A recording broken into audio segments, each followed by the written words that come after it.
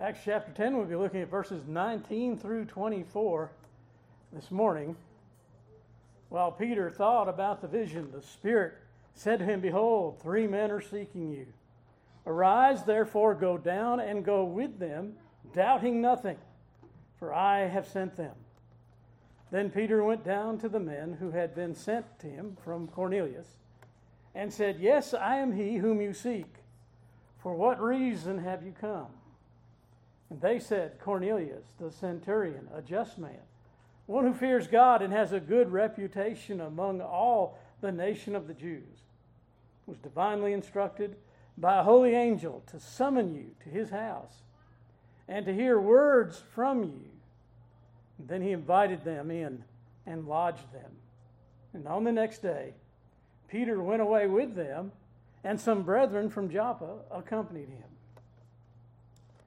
When we left off, Peter was on the rooftop of the house in which he was staying and was now pondering that vision that had come to him, that the Lord had just provided for him, that he had just experienced. And the Holy Spirit speaks to him, and he tells him, "These men are seeking you." And in verse 20, he is commanded to arise, therefore, and go down and go with them, doubting nothing. Why? Because God says, "I have sent them." It was a short time before when Peter was in the trance that he was having and called to rise and kill and eat. We saw that in verses 11 through 13. We note that in verse 14, Peter put up a bit of an argument.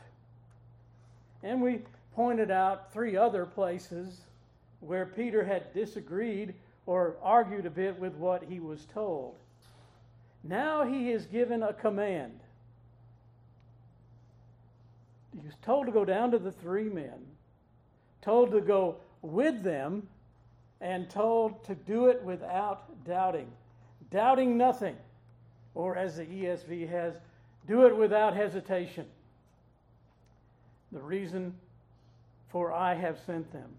When you see that word "for," often it means the very same thing as because. Because I have sent them. They are here because God says they were led by me. This is the first show of obedience. The 3 men sent by Cornelius. But we might ask, why didn't God just send Cornelius to Peter by himself? Well, verse 5, first off, says for him, that is, Cornelius, "Now send men to Joppa and send for Simon, whose surname is Peter." He's told by God to send men to Peter. So that's the first reason why he doesn't go by himself. But secondly, you notice how many people are being sent to go get Peter. There are 3. Peter would understand that in the mouth of 2 or 3 witnesses, things are to be established. And we saw the immediate response from Simeon was to select 2 of his household and a devout soldier. Now, I would not doubt that the 2 that he selected from his household were also devout believers, perhaps in the same religious temperament as Cornelius, because when Cornelius tells them about the vision that he had and what he needed to do, there's no word of argument or doubt from those. They just went as they were told. And this journey is going to bring a blessing. A blessing not only to Cornelius as the master of the house, but also to all of his household. A household that in 2 days will be totally transformed from outside of God's people to being part of now the covenant people, part of them. In the 4th chapter of the book of Romans, Paul writes about the faith of Abraham. I think there's coming a day where I won't be able to use the term "the master of the house," because master now has negative connotations to it and ideas. And in this world of snowflakes, we can't say words like we used to, because half the time they're changing the definition of them before we even get there. But in Romans chapter 4 and verse 16, Paul writes, "Therefore it is of faith that it might be according to grace, so that the promise might be sure to all the seed, not only to those who are of the law, but also to those who are of the faith of Abraham, who is the father of us all. As it is written, I have made you a father of many nations, in the presence of him whom he believed, God, who gives life to the dead and calls those things which do not exist as though they did, who contrary to hope, in hope, believed, so that he became the father of many nations according to what was spoken. So shall your descendants be. And not being weak in faith, he did not consider his own body already dead, as he was about 100 years old, and the deadness of Sarah's womb. He did not waver at the promise of God through unbelief, but was strengthened in faith, giving glory to God, and being fully convinced that what he had promised he would also perform. And therefore it was accounted to him for righteousness." That beautiful description of Abraham at that point. He did not waver at the promise of God through unbelief, but strengthened in faith, giving glory to God.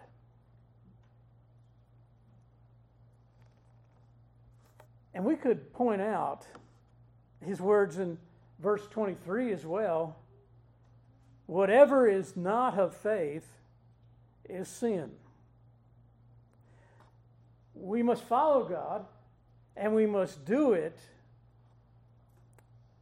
without doubt, without a wavering faith. James makes it clear that the one who is lacking in faith, one who doubts,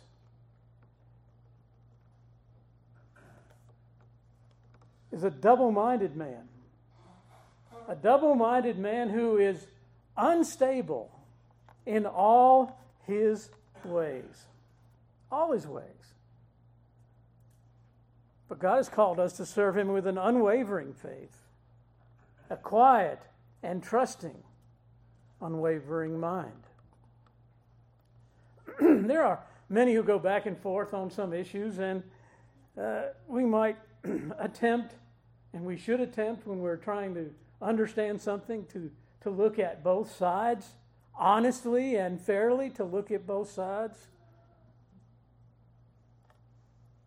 Sometimes I think that still happens, that people will still look at two sides of an issue before they come storming down on one side or the other. We can think on some decision that we might have had in life by looking at the pros and the cons of the decision. Sometimes when you're shopping for a vehicle, you can go to the different websites and they'll show you the pros of that vehicle and they'll show you the cons of that vehicle. But when it comes to God's commands,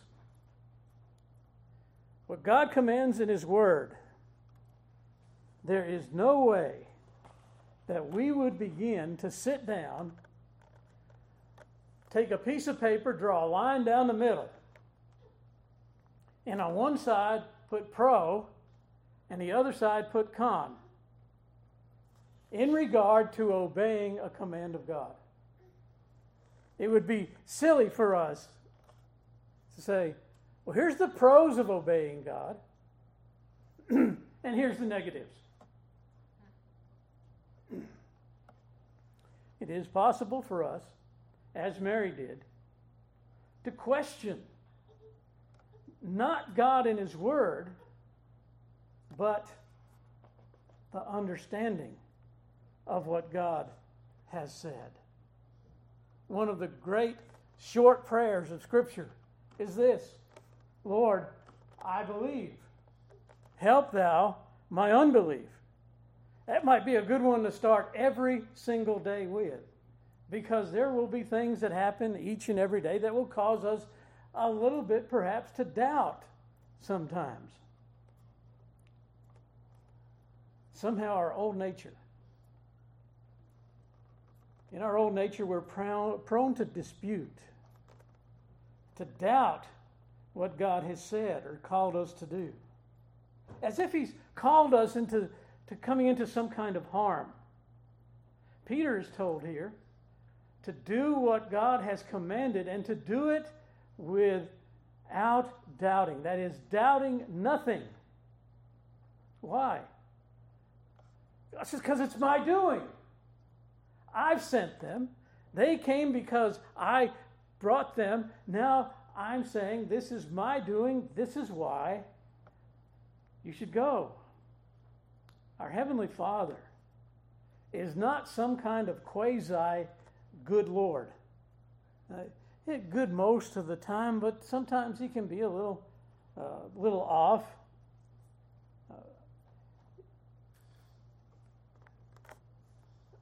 Paul lives in a time, and the rest of the disciples lived in a time where Greek mythology was still quite popular.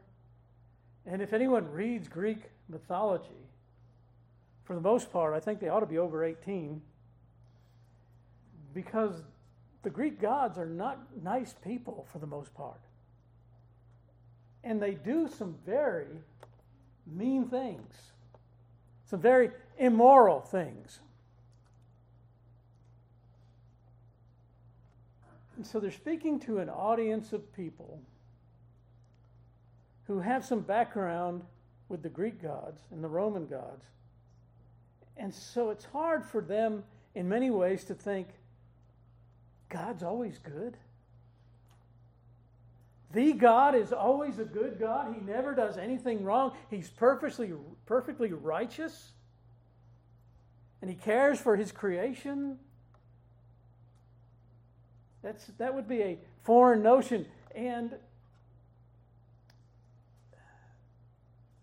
I'm afraid there's so much of our old nature left over that sometimes we question the goodness of God. We come to see things and we look at things that are going on and we wonder. But God does not bring things upon us with an evil snicker. When He sent Jonah to Nineveh, it wasn't to put Jonah in difficulty. There was nothing but purity in the command that God gave to Jonah. But let them know their situation. 40 days, and there will be destruction. Jonah, in his own understanding and in his selfish heart, said, no, I won't go. And in fact, he went the opposite direction that God sent him. And so much of our obedience can be tied directly to the question, do we really trust God? See, faith and trust are nearly synonymous. Do we really think that He's altogether good? With the shooting that took place yesterday, many people would ask, how can God allow this sort of thing to happen? And immediately, if you're a Democrat, you're questioning why people should have guns. But if you're not, then you're thinking, maybe perhaps, how can these things be allowed to happen? We are so used to living among sinful people with sinful motivations and motives. We see it every day. We experience it every single day. And we get to be like Pilate. We sarcastically say, what is truth? We say, well, what is good? What is goodness?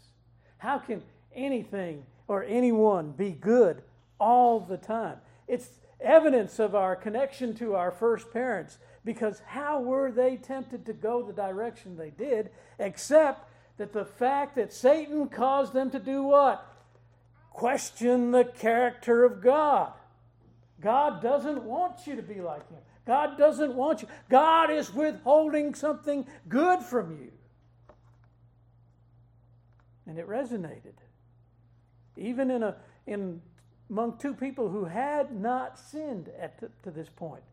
That started to resonate in their minds. Imagine what happens to people who are of sinners and are sinners. What happens in their minds all the time. Just look to your own. But let us look at this instance where one who truly had faith, especially in the goodness of the Lord, responded when it seemed there was no goodness to be had from him. It follows and ties in some ways to what we're looking at. But if we turn to Matthew chapter 15, we have a Gentile woman. You see, Peter's going to a Gentile home with Cornelius and his household.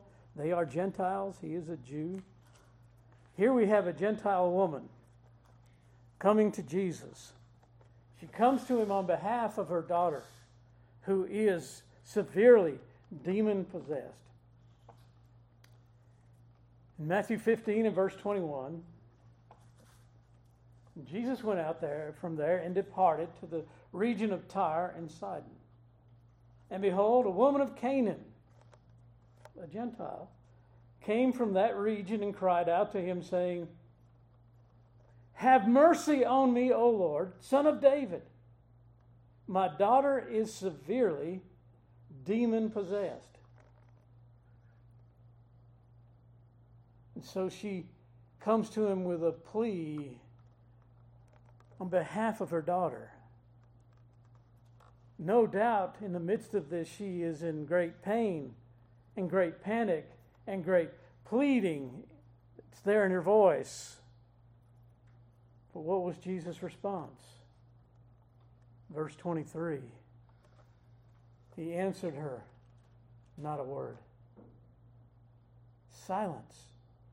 Silence is the response this pleading woman gets.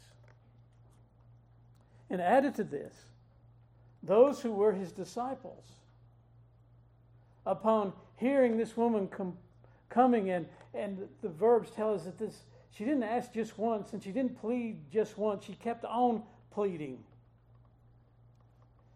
And so as we continue in verse 23, and his disciples came and urged him, urging Jesus, saying, "Send her away, for she cries out after us." Those who were specifically called by Christ and trained by him, how do they respond? Send her away. She troubles us. She cries out after us. Away with this pleading Gentile woman. But she's continuing her pleading. And Jesus then responds to her. "I was not sent except to the lost sheep of the house of Israel."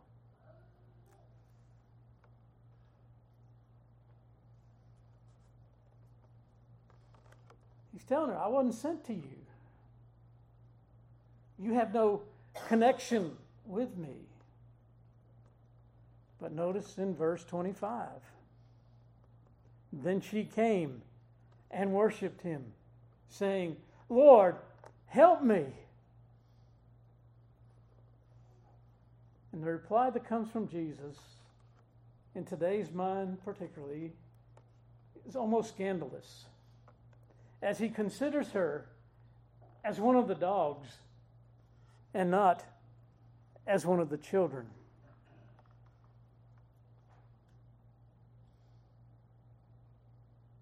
He says in verse 26, he answered and said, "It is not good to take the children's bread and throw it to the little dogs." Now, can you imagine if that happened today?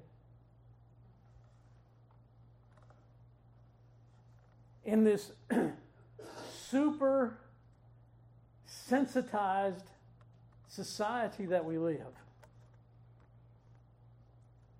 He's made an ethnic comment. You're not a Jew, and I have nothing to do with you then. You're a Gentile. You're like a dog, an unclean thing.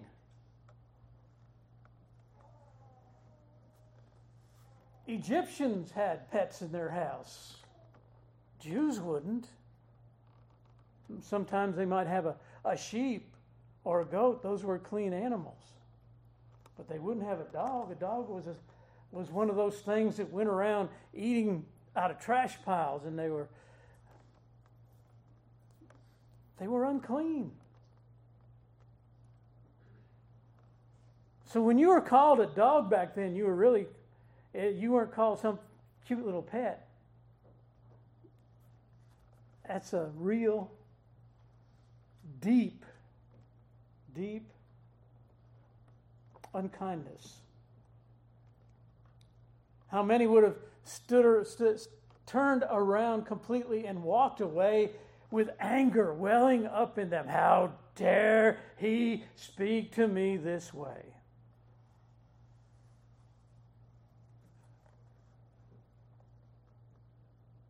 Maybe it might be good for us to know that all of us outside of Christ, Jew or Gentile, are unclean, unfit, nasty, not worth having in the house. But she doesn't leave. In fact, there's something in her words that causes her to speak again. In his words, it causes her to speak again. And she says in verse 27, "Yes, Lord, yet even the little dogs eat crumbs which fall from their master's table." Hi. Why did she come to Jesus in the first place? Well, she comes because she's heard of him, his reputation of who he is.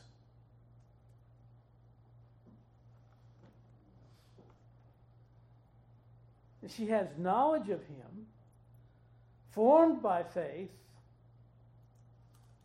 as to the character of the Lord. She saw something that lay beneath his words. You see, as we read this, we quickly go on the surface reaction, but she went below the surface, and she realized Jesus didn't send her away. He didn't say to the woman, "Go, get out, I have nothing to do, leave. I don't want you in my presence." But he starts this dialogue with her.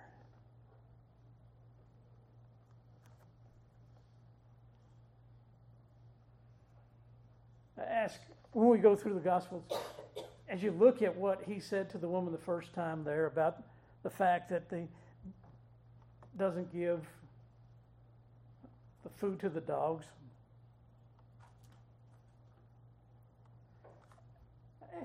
when in the Gospels, in any forum, do you look at it and you find Jesus saying unkind words to people who were seeking him?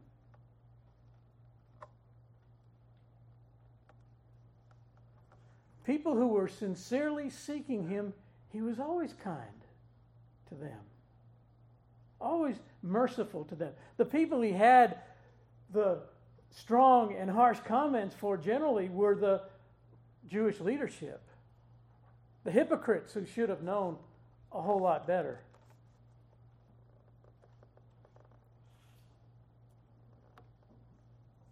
So she senses that as far as she knows, he's never done this before. And so she gives the answer she does in verse 27. Even the little dogs eat the crumbs which fall from their master's table. There's no reason, no earthly reason for her to expect anything from Jesus. Yet her knowledge, her conception of the mercy and grace and goodness of God causes her to trust. And she was right As you see the Lord's response in verse 28, the Lord answered and said to her, "O woman, great is your faith. Let it be done to you as you desire." And her daughter was healed from that very hour. I had a man who I entered into an online discussion. He was talking about the heart and how important the heart was. And it was basically through the heart that we believe in Christ. And I explained that there's no such thing as an uninformed faith. And I pointed to the fact where Paul made that statement, "I know whom I have believed." That the mind informs the heart, and therefore now there can be faith. The Lord never cuts out the mind from the equation, but through the mind. We never read, "Faith comes by feeling." We do read, "Faith comes by hearing." Hearing by the Word of God. So therefore, the mind is involved in receiving. It is, of course, worked on by the Holy Spirit to take in these words, to understand these words, and therefore, then they go into the heart.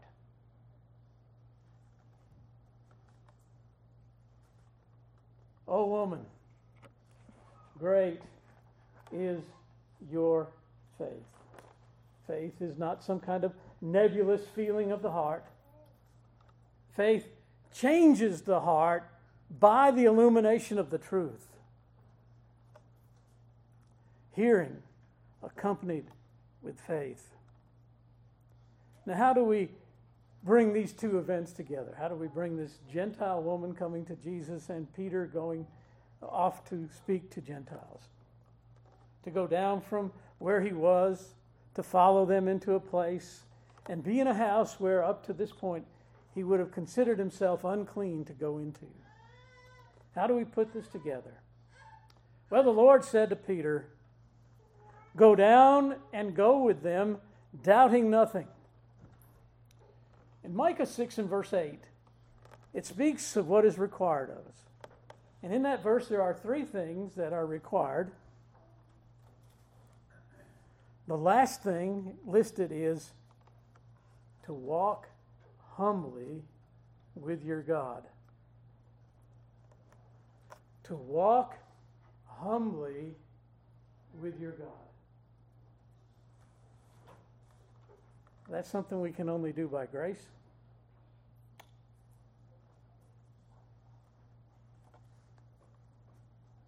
Everything in Peter was set to question and balk at the idea of going to speak to Gentiles in a Gentile house. Everything in that woman must have told her that Jews have no dealings with Gentiles. But as we come back to our passage in Acts chapter 10, we find something very interesting. When we get to verse 28 of chapter 10, something's happened.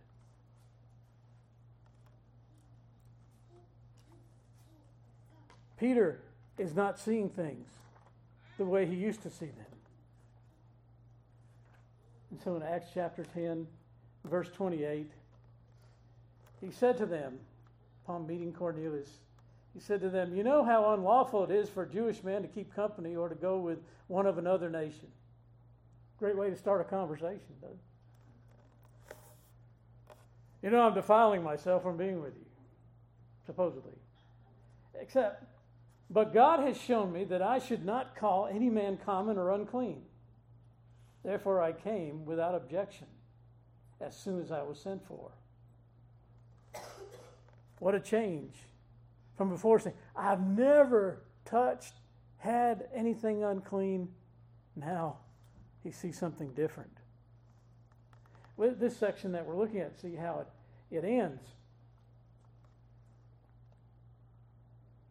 In verse 23, then he invited them in and lodged with them. In the place where Peter was staying, he invites these messengers of Cornelius, who before would not have been able to come into that house. Faith caused the change in him, and faith caused this woman to set aside her uncertainty and go to Jesus. Faith causes us to see who we are and who God is. And when we truly see who God is, when we come to know His character, we cease striving, we cease doubting, we cease arguing and say, "Yes, Lord." If anything, we've learned from Matthew 15 as we were looking through this, that even when the Lord seems that He is unkind, He's being kind. It takes us beyond what we see on the surface.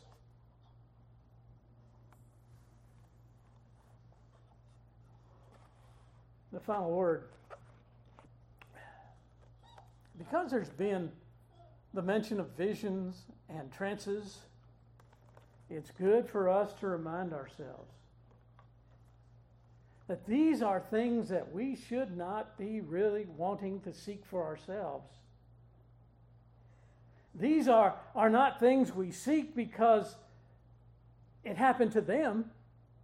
See, we have to understand time and context. Peter gets a vision, goes into a trance. Yes, because of that particular time and necessity.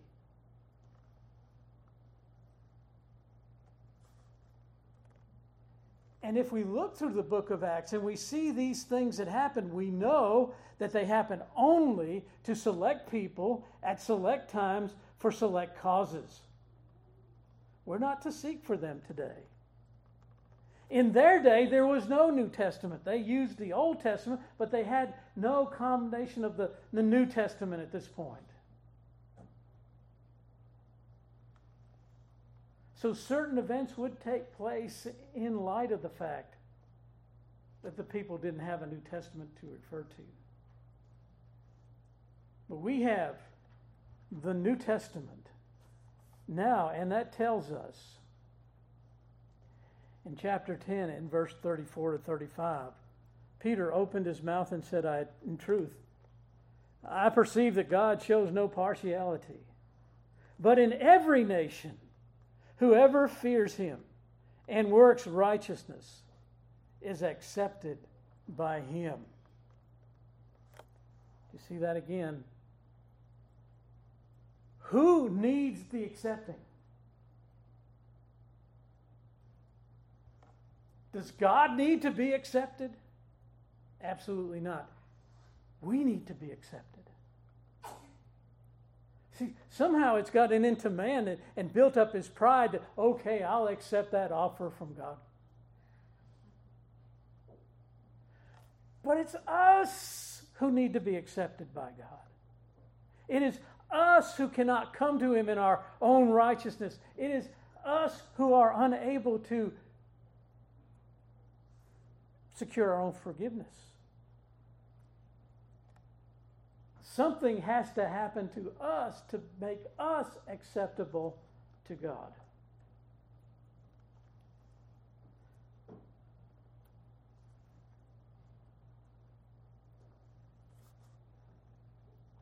Peter didn't know about the fact that God had made everything clean through Christ.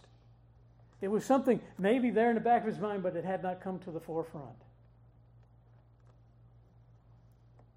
And so these things, given supernaturally to them, have been recorded supernaturally for us.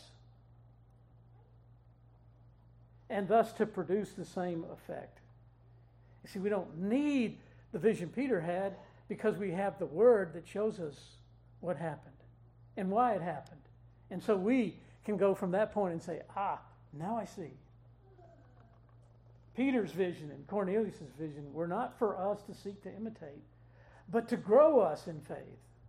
That the same God, by His Word, does what He did, through His Word, does what He did then by vision. And finally, when you know God is good, then you can set aside the inclination to question God's actions as questionable, but to see through the eyes of faith that whatsoever the Lord doth is right. Let's stand together for prayer.